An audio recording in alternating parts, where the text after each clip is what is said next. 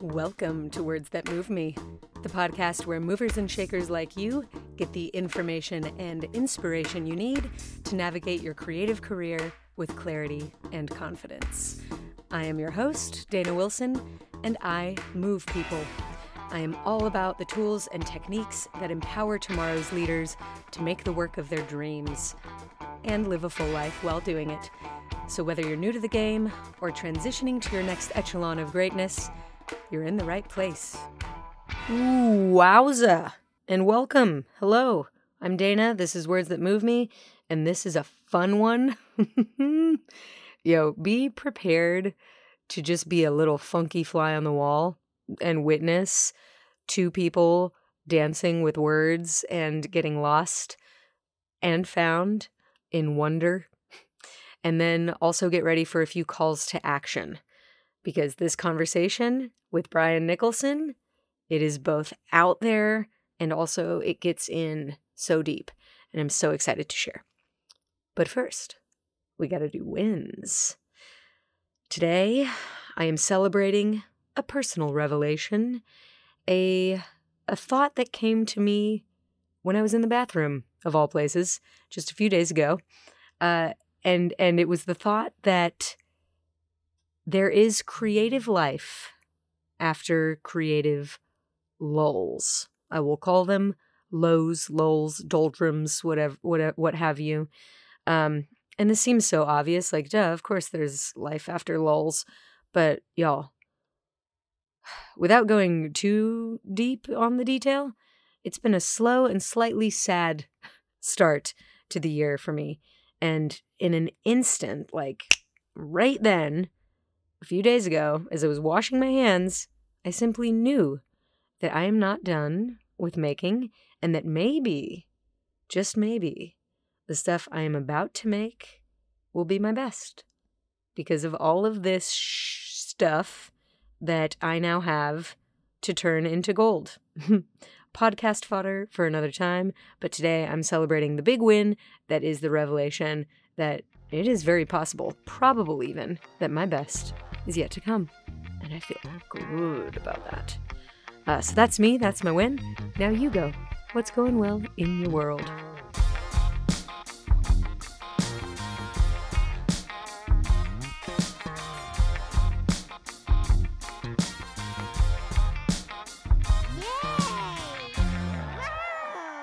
Congrats, my friend.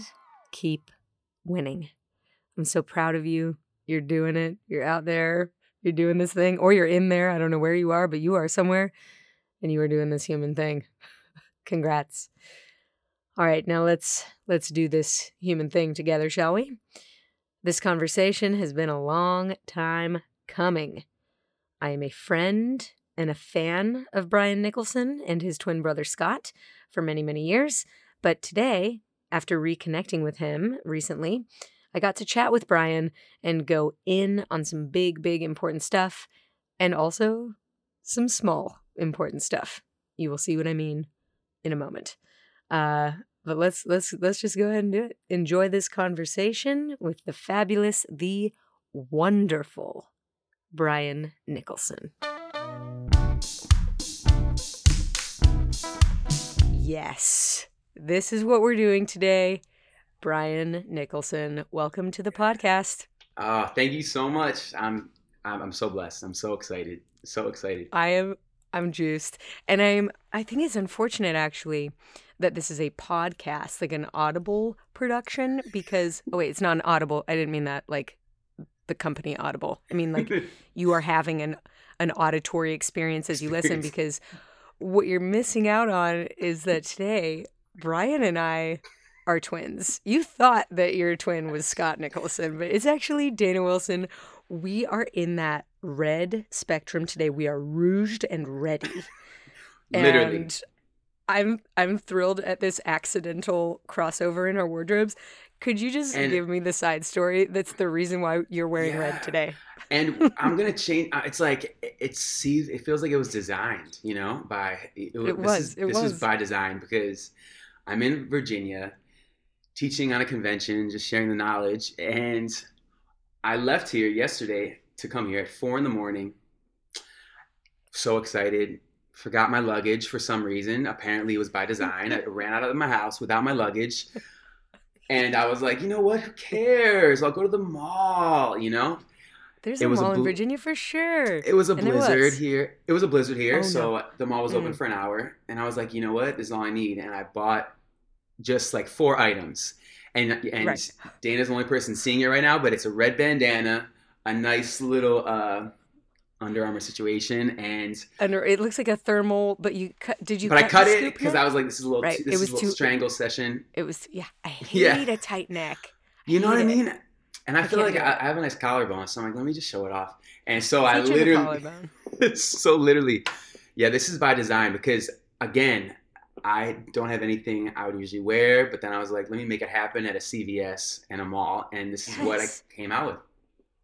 I'm so impressed at this, and I would like to pose to the listeners that you try, just for maybe the weekend, to style yourself with items that are not yours. Maybe you have a roommate or a brother or sister. Like, just maybe take the challenge of how can I present myself in a way that's me without any of my stuff. Literally. Because you're doing it. I've been actually go. I was literally like thinking as I was shopping, I was like, this is taking me back to like the beginnings of like creative directing and choreographing for Ariana, because they'd be like, hey, there's no budget for like necessarily like a new stylist, but this is a different performance in, you know, France or Germany. And we were like, we want it to be different since she's wearing something different. So I had to just go to like the local place and just grab items to accessorize and change it up. So this felt like I was going back to that, you know, and how do you make it look great? Expressive, but different. I'm telling you, I believe, and last year on the podcast, I asked every guest this question: what makes someone an artist? And every time somebody answered that question, I would kind of quietly answer it to myself, and always my answer was different. But today I'm thinking an artist is someone who can make something out of nothing, or make something out of something very little, like a red bandana, which you have so fiercely fashioned around your head. Thank you. Thank you. And I don't wear red a lot, but this morning, last night I recorded a podcast, which meant I turned the heat off in my house because you can hear it when it's on. And I forgot to turn it back on, so I woke up and I was freezing. And freezing because in LA it's like 60. So it was 64 in my house, and I woke up and I like double stream snot like Harry and Lloyd from Dumb and Dumber, and it was so cool. And I think as dancers too, you know, for anyone who's not a dancer listening, it's kind of like, I think the go-to for like any, you know, dance performance for just the dance community, everyone's always like, oh, it's a free performance. We're just getting a performing experience. Black and red. Wear black and red. And I'm like, and I think that's why I don't wear, you know, because I'm like, you what? You are cracking me up. You're speaking so to my core. You know what I mean? I'm thinking like, well, just wear all black, but maybe like an accent, maybe like a red accent. A red accent. Every time. Every time. Every single time. Every single carnival. Every single, you know, Sirens After Dark. Shout out to Rhapsody. I'm like, just all these different performances. We were, yeah. So I think that's why I'm like, it's time to get the red out of my closet. But now it's back in. It's back in. Here it is. You're red and black. You look great. I'm red, but I am a navy blue. Navy blue today. Yes. Okay. So we're twins, but maybe we're not identical. Brian, you haven't even introduced yourself yet. This is awesome. I think we're going to have a lot of fun today. Here's the protocol on the podcast is that all of my guests introduce themselves. So I'll let you take the floor. Just tell us anything you'd like us to know about you, knowing what we already know, which is you like your collarbones and you're in a CVS branded wardrobe today. Sponsored. No, not really sponsored at all. All right. So my name is Brian Nicholson. I am an artist. I have a twin brother who is a part of my artistry. I sing, I dance, I love fashion. I constantly every day are just trying to like live fully in myself and my expression and say that, you know, I'm just an incredible artist and just live that and just try and be intentional. So yeah. My jobs are like, you know, dancing, choreographing, creative directing for artists. But yeah, that's what I'm working on right now. That's who I am now. Heck yes. I love that introduction. Thank you for that. Yeah. I want to stay on this style tip for just one more second because I'm working on, actually, you know what? This episode might become part of a full style month. I just finished a book called Fear and Clothing by a woman named Cintra Wilson. The subtitle is, I think it's Unbuckling America's Fashion Belt or Unbuckling America or something like that. Wow. She used to write as, what was she called? The critical shopper for the New York Times. So she would review all of the, Madison Avenue places, yes. Gucci, Dolce & Gabbana, all of the Pradas and everyone's. Yes. And she is exceptional with metaphors, so sharp, witty, pointed, raw. I mean, I was rolling, laughing, and also crying, but also having like personal style revelations. Yeah, of course. It's something that I talk about every now and then on the podcast, but I don't talk much about talk a lot about training, talk a lot about mindset, but don't talk a lot about the world facing, like the outward facing, the aesthetic style of a dancer. Yes. So you said something that I want to underline because I'm now creating a workshop for self-image and personal style. Incredible. It's either going to be like a 90-minute wham bam or it's going to be like a 30-day challenge. Yes. Can't decide yet. It's a lot of information, so probably 30-day.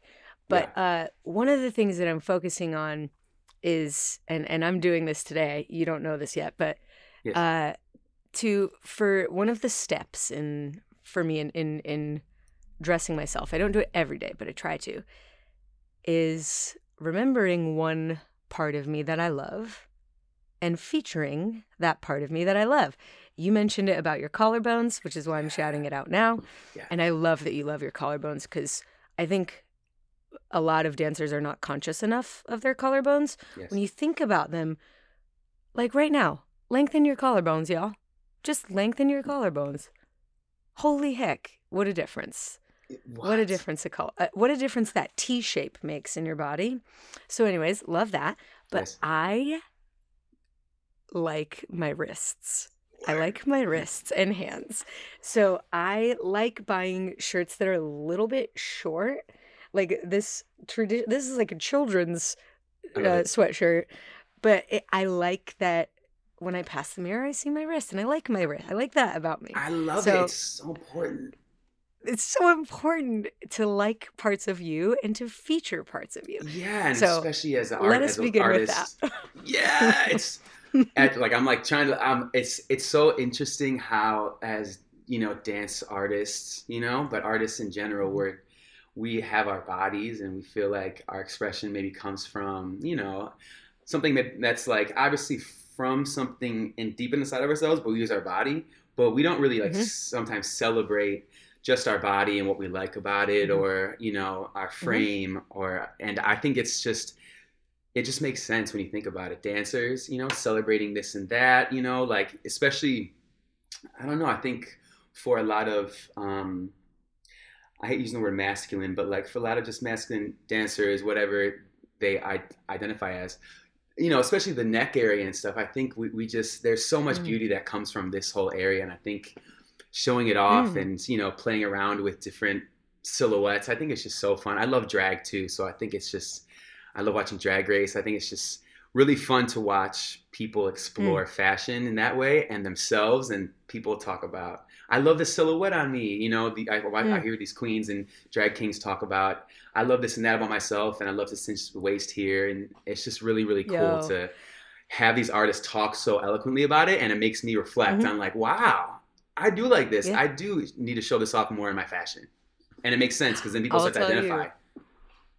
For sure. That with you and you being embodied and you being conscious of your body is a powerful thing. And a dancer, I can't imagine why we might shy away from being embodied. And my friend Joey Tao, just quickly, he used to be a dancer. Now he's a stylist he did a bunch of our tours, and he's really great. But he says that he goes on the dancers' Instagrams and checks out what they love about themselves and what they wear. And that's how he kind of styled our dancers and how he helped them gauge and create this whole aesthetic, So it really helps in this grand scheme of things, when a stylist really sees a character or something you like about yourself, and they're like, let me accentuate that and exaggerate it and create a bigger character. So Yeah. Yeah. Oh, that's cool to hear. I love that approach and perspective, and stylists in general. I'm fascinated. I want to piggyback on something you said. I was the assistant choreographer to Marty Kudelka, Yes. And Laganja Estranja, with Ivan Kumayev. He worked with us on this project as well for Miley Cyrus's VMAs. Was it 20? Oh hell, I have no idea. I think I know. I remember which one you're talking about. The performance. She performed with 30 drag queens. Yes, and I remember that. It was our job to stage workout transitions. Laganja Estranja, the choreography, the movement itself was from them, and we got to like. I played in the room with 30 drag queens every day for like 7 days, and I have never felt better about myself. I've never felt better about myself because I was getting these affirmations that I low-key agreed with. Yes. Like work jeans. And I was like, yes, these are my favorite jeans. How did you know? Right? Or I was getting you just the little bits of sentence, right? These little tiny sentences or paragraphs that would come at me from one of these phenomenal creatures, like something you dreamed up in a animated world, like truly remarkable works of art. Yes. And they were telling me about myself, and I was looking like this. Yes. But they would tell me things about myself that I loved believing, and so I felt so good about myself for a week. I really felt a void afterwards. Yeah, like going back to my normal friend, normal life. I was like, oh, where's the fabulous part? Like, where's the part where I get to feel fabulous? I know. So I can do that for myself any day, but it really helped to have the support of 30 drag queens. 100%, especially them just like speaking and so vocally about just the world around them. I think it's such a cool thing to be able to have them speak so freely and celebratory, I think throwing shade is always a thing, but it's just like, even when they do which that, is so unto itself. Yeah, it's like fun, and it's hilarious and not supposed to be cutting. And I think it just pokes fun about the silly nature of fashion as well. But they are just incredible. I love your language, cutting and poking, because I was thinking of it as fencing. It's like kind of this sparring, which is not intended to kill. It's not intended to we're not actually mano a mano dueling, which is funny. Mano a mano. Wrong words for that, but no, yeah. It's like it is an art form. There is technique to it. It's not designed to kill.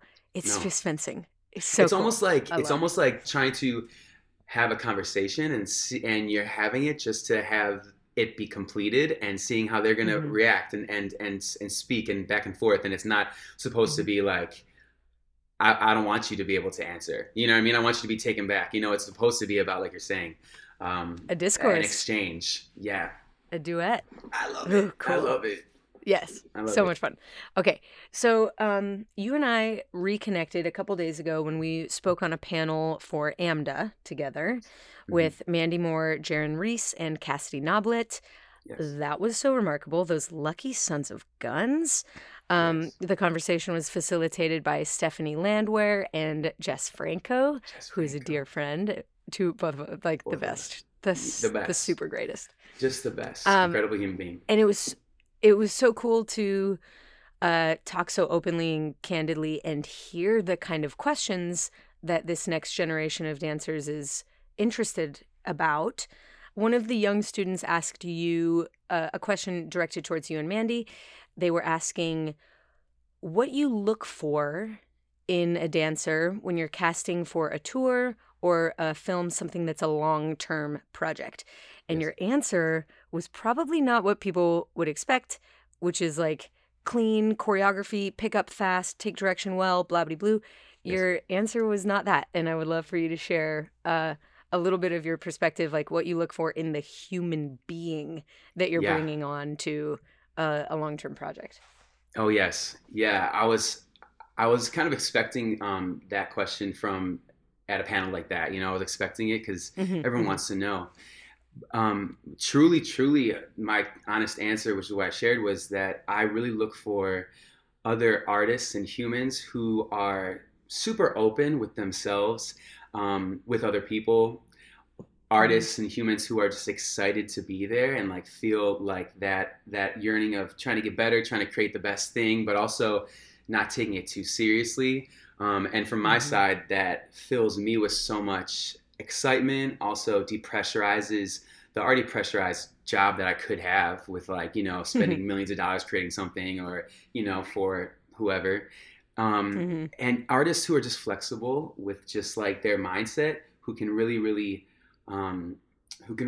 know that things are going to change quickly, but they're capable of like breathing, going for it, changing, and just like living in whatever we change into. And I feel like I'm constantly looking for artists and other humans who are just like, free-spirited and accepting of each other and of the moment, not gripping too hard onto like the choreo I gave them or, I really, really try to find people who inspire me that way. People who are so comfortable with themselves too. And that doesn't mean that they're always going to be comfortable with themselves, but they know that it kind of is a wave. It's going to ebb and flow. And yeah, I really cherish that, especially when you're on a tour for such a long period of time. You want people who keep it exciting, full of care, fresh, and who are like be responsible for themselves and also contribute to a community. Yes, exactly. Especially when, I'm trying to bounce ideas off of them and see how they feel, and they're honest, but it always comes from just accepting, open way of just being, and yeah, it's especially as a family, people who care about other people and people who really, really love to hold other people down and loyalty is such a big thing. And I think it's important to realize that you become a part of a family and you want to look out for each other. And it's like, you want to be able to look left and right and see like people who have your back and you can work with and enjoy. So I hope that's how I answered it, Amda.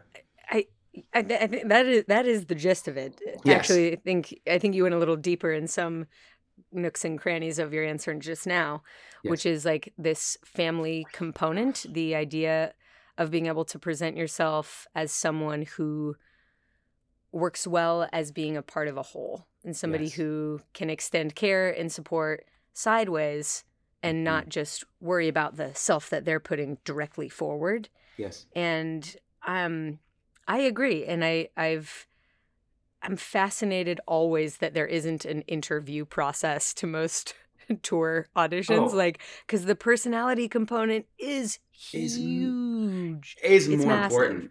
I feel like it's more important, than I think it's more important than even the dancing, because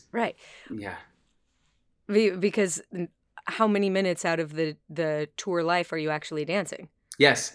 And versus like being on the tour bus, warming up, working out, eating meals, exploring a city. Like the majority of your life as a tour dancer is not dancing. No, at all. Majority. Yeah. And then you're just living and trying to like maneuver these crazy things that come at you from management per se, or just like performances and just like all these changes. Someone's sick, and how do you work together as a family to cover that person's track and make that person who's sick feel just as involved? It's like it truly is like a family unit. And Scott and I feel like are known to. We don't love auditions sometimes because we just feel like it's important to get the ears and thoughts of our colleagues. And, even when we see somebody in our class or say we have an audition, we always try and contact our friends who know them. Or if we've seen them in this person's class, we call our friends and we're like, hey, like, how's this person act? How are they in class? Are they, like, how are they as a person pretty much, and just trying to get the lowdown, and, that's like an interview thing is like, truly it's kind of just like figuring out who they are, and then we try and have a conversation with them before and make it like real, and see what their vibe is. I'm glad you said that, because my follow-up question was, as I'm sure a lot of people are thinking, like, how do I demonstrate that in a audition? How do I demonstrate my humanity and my friendliness and my team playerness and my coolness, for lack of a better word? Like, how do I demonstrate that in a dance audition, which is pretty strictly focused on danced. Yes. Danced, like past tense, Hey. on dance. So you guys have a practice in place to like talk to other people and Yes. and Yeah. get an idea for someone's personality by, Yeah. doing your research. Doing our research, and even sometimes, like, we teach a lot of class in LA. We teach 3 days a week, and that's just to kind of make sure I'm still dancing, creating, sharing knowledge, but also checking out to see who's really showing up and just enjoying dance still, because I think sometimes people just get caught in not enjoying and just like push. But I can tell from a dance class, which is fine.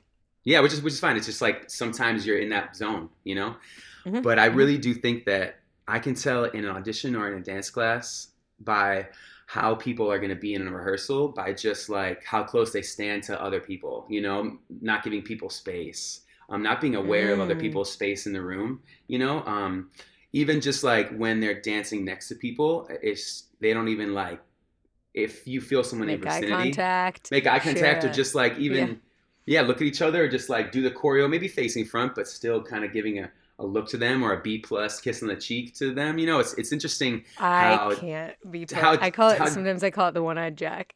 Yeah. Yes. The creep.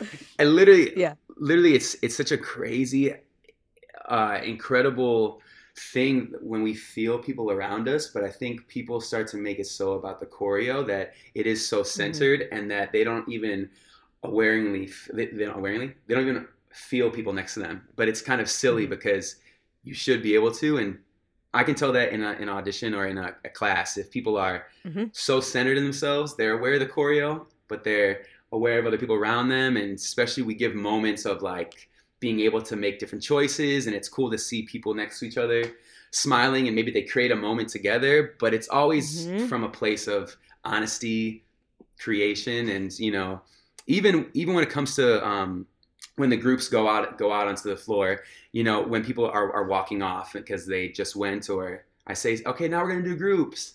And if people put their head down and just walk off, or if people keep their head high, they're clapping, you know what I mean? Or they're looking and giving the floor to somebody. I think you can really tell when someone goes inside their brain and starts to bring the thinking to the front, and then their head starts to tilt down, instead of keeping the thinking in the back, and then just still being aware of the room. Right. I love the attention you're bringing to this right now, because the words themselves, all right, time for groups, or we're going groups. All right, groups. We're saying, all right, y'all, right now it's about groups. Yeah. And in that moment, some people still decide solo. Oh. I will be dancing alone in the group. Now is the moment where there are less people next to me, which means more people looking at me. Yes. The division of eyeballs is more from you can say the words, let's dance in groups, and you can see certain individuals or personalities go, that means solo time. 100. That means I need to be more stressed about me. You're so right. It's like avoiding the actual task, which is groups. The task is groups right now. Dance in groups right now. 100%. Right? 100%. And I've done that in class, and it's just interesting. Oh, totally. To listen. Guilty. Yeah. Guilty. And I feel like it is just so. It's just so funny. Kind of sad sometimes when you think about it, because we waste so much time, in that perspective, in that view, when if we really take a step back and we're like, oh yeah, he said groups, and now we're grouped together. Now I actually have more space to dance, and I definitely, as an artist, shouldn't really be focused on what other people think of me, because that's not really a super healthy place to go from, as an artist. But that's a whole separate situation. But I think people switch the focus and perspective, interestingly, onto just such an inner solo mentality when dance classes are like, wow. Everyone, all my friends who are artists who come to dance class are like, a group of dancers dancing together, this is such a community. Wow, I'm blown away. How does everyone move together? Everyone else who's not a dancer is so like, this community, they're of superheroes. It's just such a mind-boggling thing. It's mind-boggling because dance can be very lonely. It is an individual thing that you must individually coach yourself through and talk to yourself about and know where you land. And it really is like equal parts and a fine balance of being a team player and being an individual operating system that has their own values, techniques, regimen, path. Like we all have, there's no systematic hierarchy for dancers. We don't fit into, tiers or titles the way that, let's say, medical professionals do, where you 100%. Go to med school and then you graduate and then you're a resident and then you're a chief and then I don't know actually how that works. And I should. My sister's a physician, but we don't have that same compartmentalized progression. So you have to work as an individual, and you get to. I won't say you have to, because I know several people who are just fine being soloists forever. But you get to also work laterally and be a part of a unit and a family unit. I love this emphasis on family. Yeah, and especially when we do tours and stuff, we try and think about like, oh, this person brings this, and then this person brings this. Corey Graves brings this acting, this incredible pushing artistry, this like moment of just like really involving the artist or the audience with just like a vibe and just like truly like body language. And we have everyone on tour, they all have a different role to play, but then the choreography brings all these characters together and their strengths together, but I think a lot of times we think we need to stand alone all the time or match somebody else, which is where the comparison comes in, and we're like, oh, if they're my match, I gotta match them for sure. But I think you got to make sure that you have your skills and you know your skills, so that worth and that character who you are is still there. It's interesting. It's interesting. I love that. Okay, let's shift focus to tour really quick, because I'm so curious. I want to know, I'm curious about everyone. Like, I want to know how everyone works. Like, it's just, I'm obsessed with how groups of people work. Yes. But when I assisted Marty on my first tour for JT, it was the Future Sex Love Show tour. Yes. And he choreographed and co-directed with JT that tour. He also danced in it. But he had a swing, Kenny Wormold, who was an essential piece because having that person allowed Marty to step back and zoom out and see the show without a hole that was where he was supposed to be. Yep. Do you and Scott have a similar system? Like how, because you still dance with Ariana, right? Yes. Yes, we do. Or at least as of the most recent tour. As of the most recent, yes. So how do you choreograph, put yourself in it, dance in it, and then also see it? Yeah. That's been, if I'm being honest, that's been such a gnarly thing to figure out, especially, especially being such a part of her brand, and like management, her. Yeah, you guys are like a sandwich. Yeah. On her most, yeah. Yeah, and it's interesting, just the progression of us choreographing and choreographing more and more and more for her. It was like hard to manage, trying to figure out like how to see ourselves. One of us would step out and in for a while, but lately it's been we really, really utilize our dancers, and try to make sure that, or Jess, can stand in for us. She's usually assisting us, Jess Franco. But we usually have one of us in, one of us out.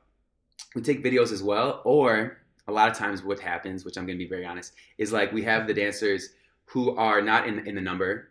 They learn it anyways. They come out and do it and stuff. And they're doing so well that a lot of times we keep them in, and then we just fill ourselves in on the sides, because we just put yourself somewhere else. Yeah. And we just love, that's where I think my human, almost sometimes is like, what I'm working on too is just trying to make sure that I leave room for myself, you know what I mean? In the grand scheme of things, because I love seeing people perform and love seeing them and being in their moment, and it's hard for me as a boss or like a creative to like, all right, cool. Now you're out and I'm in, like it's just such a hard thing. Like for the first, 2 weeks of the last Sweetener World Tour that we choreographed, it was like for the first 2 weeks we weren't in it, and then Scott would go in and I would stay out of it. And I was like, wow, this is so incredible. Here's some notes and stuff. But it was hard for myself to put myself in and take people out. You know, I ended up just adding myself in and keeping them in, which was like a hard balance. But that's where, you know, the balance of trying to make sure that I didn't compromise the number by putting myself in or keeping too many people on stage and yada, yada. So yeah, that's been a crazy, amazing learning experience, you know, throughout the whole decade we've been with her. That's a cool peek into the process. Yeah. Another process question. I love still dancing and assisting or associating and getting close to, you know, people who are at the top of their game and seeing how they work. One of the distinct differences I've noticed about some of the people I work with is that there's a group that starts with moves and then builds out. And then there's a group that starts with ideas, like feelings or colors, or I call it broad strokes thinking, and then fills in the gaps. Yes. Which compartment would you say that you and Scott fit? The second one for sure. You know, broad strokes. And it comes from being in love with music and trying to figure out, okay, like, let's say the set list is already done and we're just working on just like a song or this number. What are the moments in the number? Like, what are the peaks, you know, the valleys? What are the repetitive situations? And we kind of block it out that way. And then we're like, all right, now what color does this feel like? And what kind of moments? And where is this lyrical expression, the sensuality of this part? How does that feel on our bodies? And, you know, it helps to do it that way, where we kind of, you know, start to figure out some sort of structure, you know, and things to play off of. We're the sort of people who literally, if we're inspired, we like order fabrics off Amazon or go to Santee Alley and get actual fabrics to touch, put it on a board, reference pictures on a board, images and stuff. We're such a big mood board situation, a reference board of just seeing it. Cause then, you know, we're able to see it, all the numbers together, say it's for the whole tour. We're able to see it, how it moves together, what it feels like. And it helps to be that textural and that sensory situation for the other departments too, you know, because they get to see, oh, they feel like Thank You Next is a very like fuzzy, like purple situation, but then also like soft, a clueless, soft, cloudy, and a clueless plaid. Interesting. Now I know kind of where I can go with the lighting. A clueless plaid. You know what I mean? So I'm like, plaid. Interesting. I know exactly what you mean. Yeah. So it's like, You know who else works that way? Visual out in front of Andy Blankenbuehler. I can remember visiting his house for the first time. He got a new place uptown, and I went, and his place has a studio in it, which is stellar.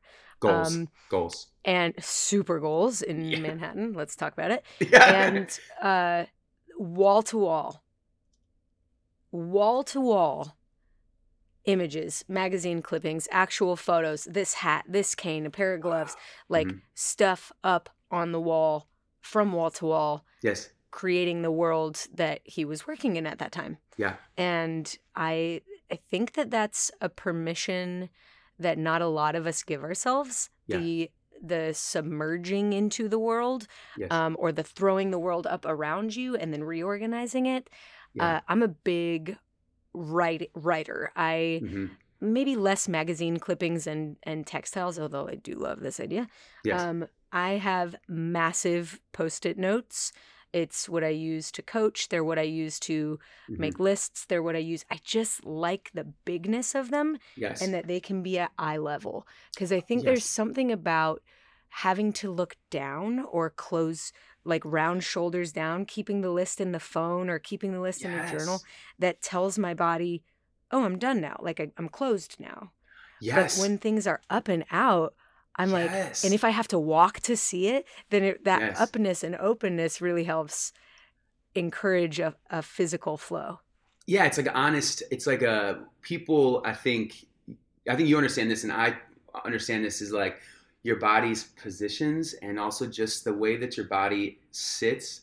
It can viscerally make you feel emotions and tell your brain certain things. And I really started to notice that when I was very, when you're in like email mode, you know what I'm saying? And I'm like, oh, I've got to put my computer up higher so I don't feel this way. But especially when I'm creating, I have to, see it out. And that way too, it feels like you're more submerged instead of like, I have a hard time on my computer or my phone when I'm trying to be creative. And it's just, you're right, feels so pinpointed into a screen. It just feels smaller. Then I feel like we let ourselves, we should make ourselves like feel the environment. I think it's true. It works in both directions. Where the mind goes, the body will follow. And also where the body goes, the mind will follow. Wow, like, 100. Have you ever noticed that it's hard to stay grumpy when you're dancing? Like 100%. When the body goes into motion, the mind's kind of like, oh yeah, okay, fine, I'll be in motion now, fine. 100%. Things move that way. Some student to my class, I'm always screaming like, use your guts and like, be aware of your guts, like just trying to figure out, making sure they're moving from like their lower abdomen and just like incorporating it. Cause sometimes, use your guts. Just guts always. I don't know why use your gut. Like use your guts. Use your guts. Use the floor. Use the guts. Yeah. But and this student came up to me. This other dancer, this artist came up to me, and she was like, "Yo, I really, really connected with that, and I love medical terminology." And she said that people call your lower abdomen like your second brain, because that's where a lot of like your microbiome and all that stuff happens. So it's a lot of where the chemicals start to drop and start to affect. And so she was like, it became very spiritual for her, and it made sense. Sometimes when we are so closed off down here, or even not moving it, it kind of like makes us feel differently. You know what I mean? When we're using our arms and all this kind of stuff. So yeah, she taught me a lot in that moment, and it made sense. A lot of my voice work is not actually voice work; it's breath work. And it's dropping down into that belly breathing, that low abdominal cavity. Yes. That's like was so locked up for me, a dancer who's all like physically poked by my teachers to like suck in that belly. Of course. Always. And so training myself into using my guts or releasing my guts it's a wildly emotional experience and so effective. Like, wow, what a shift. It's what a blessing, to be able to actually be able to release. Because all my teachers, my technique teachers, I was like, gerbil in a ball, keep it tight, gerbil in a ball. And you're just like, even just when I'm creating too, I'm like, oh wait, I want to make sure that I'm not like making an interesting picture, but that limits me and just makes, it's such a crazy situation when the lower half is involved, but it's breath work is so incredible too. And breathing low from the diaphragm and just anywhere. It's important. It's important. Let us all take a deep breath, please. Yeah, please. Let's let the gerbil out of the ball for a second. Yeah. Just roll around in that pelvis. Can you believe that? I was like, I can. I've been told once by somebody who I love, and I will not say their name, that this was not like an individual note, but a group note. Yes. That in our lunges, that we looked like sagging horses and our bellies were hanging over our tights. You look like a sagging horse. And I've never, like that, I was young. I was probably 13. That sticks. And that sticks. And so I was like, I don't ever want to be a sagging horse. So instead, I never breathed again. I'm going to be a hollow horse. I'm just going to be... You know what I mean? It's crazy. I was listening to this podcast. Who's talking? It was Maya Angelou and Oprah, and Maya was saying, Dr. Maya Angelou was saying, like, words and all that sticks, and it sticks to your clothing, sticks to your energy. Words have such power, and that's why. Sorry to make the segue, but it truly is such like a. I'm trying to be so knowledgeable of the vocab and the words I say because. Yeah, it just sticks, and I think it sticks to our bodies, and our brains are just so sensitive, and our bodies are sensitive, so we remember things, and then it starts to limit us, and then I'm like, wait, what? You want me to move this? Oh man, this doesn't feel comfortable. Let's go there. Let's lean into that because another thing that I really love and respect about you and your brother both, but I think you and I have connected more on this lately, is this idea of value and balance, and understanding that our work, our careers, our passion is important. Like our training is important. The 8 counts, they matter, Yes, always. Yeah. Some in some way, right? In some way, they're there. And then there's this whole bigger thing that's like, how am I talking to myself? How am I impacting my community? How am I impacting the world? How am I caring for myself? How am I caring for my family? How am I, the big life stuff? And this brings me back to another AMDA question. Somebody asked something about work-life balance. I don't remember the specific question, but I love this topic because this is one of the areas where dance lessons 100% are life lessons. You cannot talk about, I cannot talk about any kind of balance without thinking about my physical balance and my physical body and how achieving it will come from a series of trial and error. You do not just find your balance one day and then always have it forever. It will be touch and go. It will be different on the day. What helps me find balance is different than what helps you find balance. I almost certainly will overcorrect and then need to recorrect. Always. And so I think that that's a really important subject for dancers to think about and think that they have an upper hand on. Yes. I think that dancers are better than most people at finding balance because we do it all the time. Yes. And if we think of it as a skill that we've already practiced a lot and can just borrow from the physical and apply to the otherly, then maybe we'll be really, really good at it. And I think you're really, really good at it. I want to know more about how you find balance, what you're doing with the animal rescue, what you are like, how your life is balanced and how it is bigger than dance and Ariana Grande and tour. Yeah. You know what's crazy is that I was on one of the far ends of balance. I had such a huge emphasis on work, and just pushing and training. And I started to realize that I was such in a deficit in like my relationships, family, even just with the things that I cared about. It seemed like everything was on one side. And then what I really cared about and what I was focusing on was my work and creation. It was like overbearing and just like, I had such a deficit on spending time with my animals, my family, and this and that. So I really started to and my brother helped me out with this. My brother was so on the other side of like, he would come to rehearsals not prepared, and he would just like ebb and flow.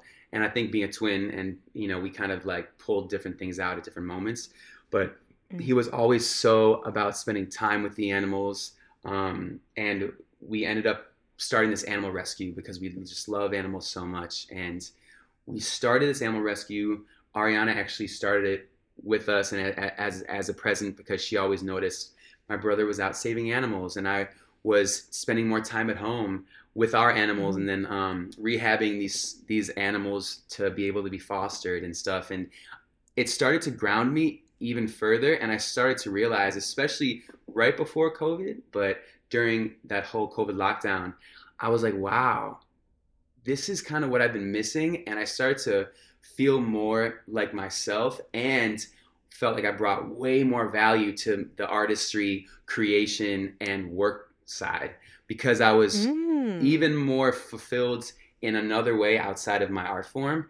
And it was it really is wild when people make the assumption or we're told that you only have this many coins, you know what I mean, and you have to put all your coins into this basket.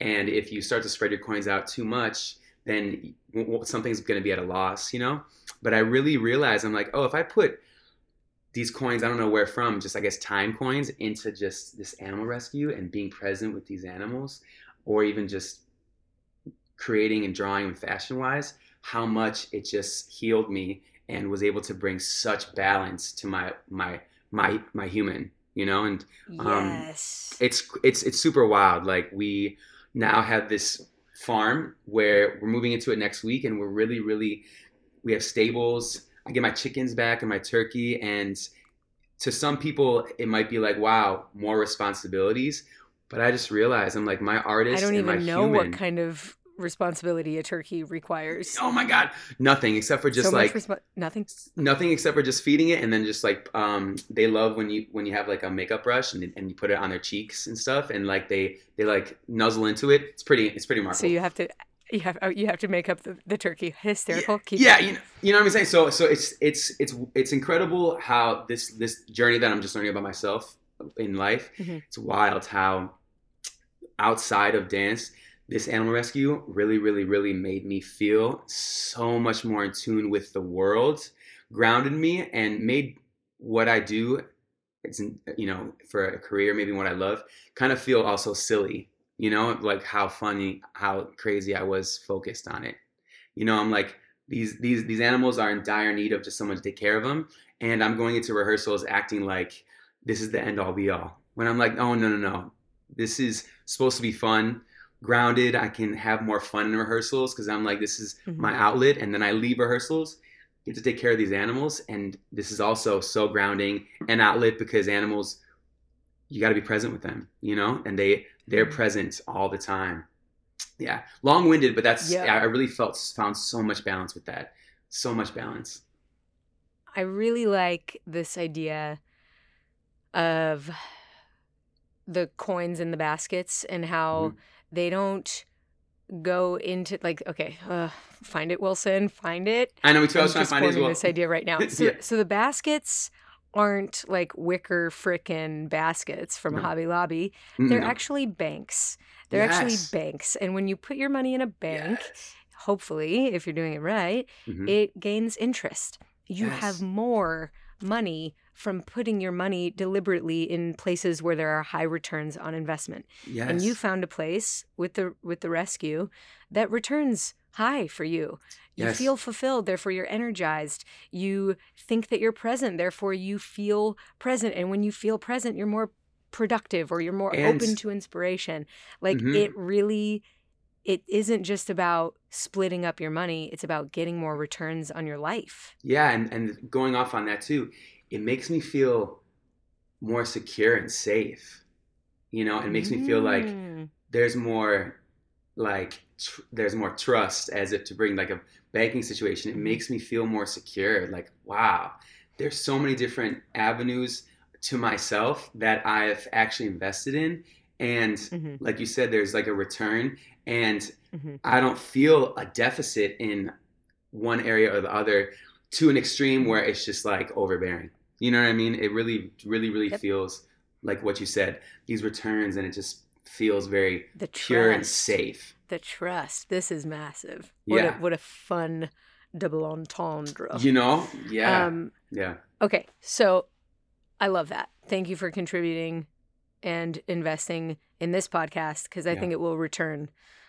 This feels like a very healthy investment to me. I could honestly talk to you forever. Me too. But I think you've got a sharp brain. I don't do this with everybody. Not to say that other guests don't have sharp brains, but sometimes I do a burnout round of questions at the end. Yes. And I want to do that with you today. Yes.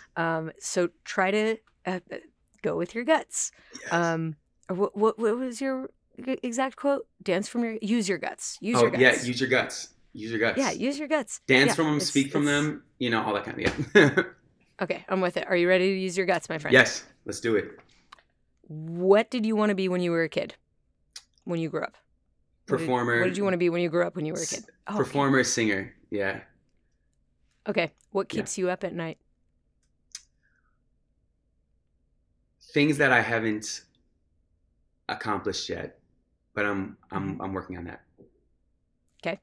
What does the world need less of? Doubt. What does the world need more of? Wonder. What is your least favorite word?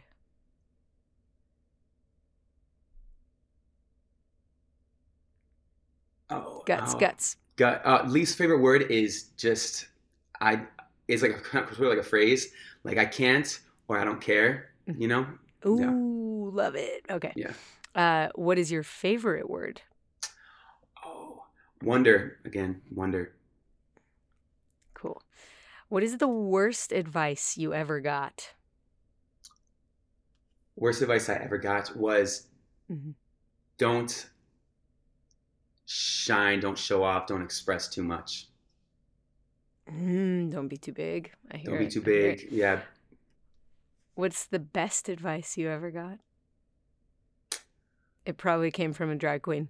Yeah, seriously. Live free, die a legend. And my brother said that to me. Just live free, so die not legend. A drag queen after all. No, well, kind of. No, he can be a drag queen sometimes, a drag king sometimes. Yeah, no. Okay, fair enough. Live free, die a legend. Live free. Very cool. Die a legend. Yeah. We always try to make each other be in the moment, live free, and just know that is what's gonna make us live on. You know, for a long time we were nervous about just death and just all that kind of stuff. You know, from just childhood mortality stuff. Is real. And, yeah. So that is a very real thing. That, especially in the last several years, we have been very faced with. Even people in our age bracket. It's that's real. Yeah, it's a beautiful thing. My grandma, I have this tattoo. The last time my grandma saw me perform, afterwards I was like, she was 93. I was hugging her and she whispered this in my ear as like all these fans were around us trying to like get a picture with me and stuff. She said, she hugged me crying and she goes, let's stay young forever, Bri. Let's stay young forever. And it was interesting because my brand is Kid Orange, from Kid, because I always try and just know that I'm youthful and that I have this kid inside of me, but also I am this kid who just loves life and is full of so much wonder and excitement. And I want to make that live from that. But yeah, it's always such a thing, you know, like I dated somebody and they passed away unexpectedly, and then my dad died when I was super young, and you know I used to use it as such the fear of like making sure you accomplish and do this, life is short, all those kind of fear-based things. But I realized the expiration.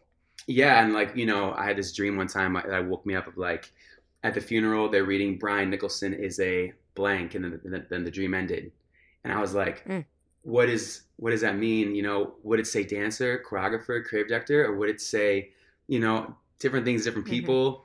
It was pretty interesting. So I think that's one of my huge life lessons, is trying to figure out the importance of why we're here, but also living in like this wonder. I'm a kid, you know, I just really want to just celebrate. And it was interesting to hear my grandma say that, which is why I got it tattooed on my neck, permanent, just something beautiful from a 93-year-old woman. Yeah. I'm going to let you know right now, another beautiful coincidence, if you will call it, or something more, who knows? Yeah. My grandmother passed away this week. Oh my gosh. Wow. Just a handful of days ago. Wow. And I mean, when you talk about at the end of life, what is, or, you know, Charlene Pappas was, Brian Nicholas, wow, that was good. No, Brian Nicholson was. Yes. And I think what I'm gathering from this conversation is that the fill in the blanks, especially if we're so lucky to die at 93, or I don't know, maybe we're luckier to die at 60. I don't know. Yeah, but it gets tough out there towards the end. It does. But you know, you can't say one thing. My mom made a photo collection board for the memorial, and there's no possible way you can just write wife or faith or travel or humor, or, you know, we are so many multi things, and we have this life to explore our multitudes, and that's what we get to do. How freaking cool is that? You know, let's go do that. And you know what I just thought of as you were speaking, I just about, you know, all of that was, I just thought of this just out of nowhere. You know, the obituary is like such a gnarly thing to think about, you know. For myself, like I said, just like but I would think that I would love for mine to say, let everyone know, just so you know, in case something happens to me, you know, like let it be recorded. Brian Mickelson, you know, ask their friends and their family, you know, talk to them about them, you know, rather than saying they were this, but maybe this is supposed to be like, oh, really ask and find out who their loves of their life were, their mom and dad, and see what they meant to them, rather than necessarily their accomplishments, because they're not really that important, you know. That's what I learned about my grandma. I was like, wow, what an amazing, incredible, you know, person, and it didn't fit into her obituary. And I think that, you know, no, how could anything fit after a life that full? How could anything fit into a paragraph? Yeah, and you know what I mean. I think we constantly try and fill that resume, or fill that, you know, with those words, but yeah, it's for some people, I get it, but you know, it's kind of like, it's important for us to know that there's a bunch of things, and a lot of times we don't even know what the incredible thing is, but someone who loves us will tell the world about it. Yeah, we don't have to know. What if it's none of our business? Yeah, exactly. Oh, 100%. 100%. Right. Yes. Oh, fascinating. Thank you so much for sharing. I'm glowing. I'm wearing red and I'm glowing. Me too. I'm blushing. I'm glistening. I'm rouged. Have a wonderful rest of your trip in Virginia. Thanks. I can't wait to see what you wear tomorrow with the 4 items that you purchased for the weekend. I know. I might just make an Insta story and tag you, so if anyone sees it, please do. We'll see what I put together. I can't wait. Yes. Take care of yourself. We'll talk very soon. Thank you so much. Bye. Thank you, Dana. Thank you. My pleasure. Thank you. Oh, my friend. I hope you had as much fun in there being in the conversation with Brian as I did. I really loved talking about the strange and special family bond, the family unit that comes with pop star tour life. It is something truly exceptional. And if that's something that you want, I hope that you get to experience that. I really love the idea of exercising and practicing our humanness and our supportive nature, our kind of familyness. I love the idea of practicing that while we're dancing in groups. Holy smokes, it's like that's what they were intended for, almost. Probably. Could be. Should be. So I hope that we all make better practice of that, of being in a group as well as dancing in a group. I really love Brian's thoughts about finding balance and all of the beautiful ways that life outside of our studio or stage or screen lives can really enhance our work and the overall experience we have here in the world. Man, it's so big, this human thing we get. I also really, really wish that you could see how good this guy looks in a red bandana. It's the small things, right? The big things and the small things. Also, dancers, black and red. What is it? This phenomenon, I may not ever understand. But if you have any information or research on the subject, please reach out. I would be fascinated to learn more about why this is such a thing. You know where to find me. Words That Move Me podcast on Instagram. I'm at Dana Dainers on Instagram. And I, of course, will be linking to Brian and Scott and their wildlife rescue with Ariana. Please do check that out. It is important work. It is heartful work. It is meaningful work. It is special, for lack of a specialer word. Please check out all those links, and please, of course, keep it very, very funky. I will talk to you soon. Bye. This podcast was produced by me with the help of many. Music by Max Winnie, logo and brand design by Bree Reitz, and a big thanks to Riley Higgins, our executive assistant and editor. And also a massive thanks to you, the mover, who is no stranger to taking action.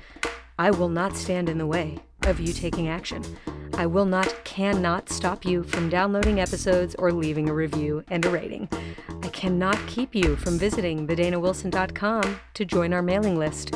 I will not ban you from my online store for spending your hard-earned money on the cool merch and awesome programs that await you there. And of course, if you want to talk with me, work with me, and make moves with the rest of the Words That Move Me community, I will 100% not stop you.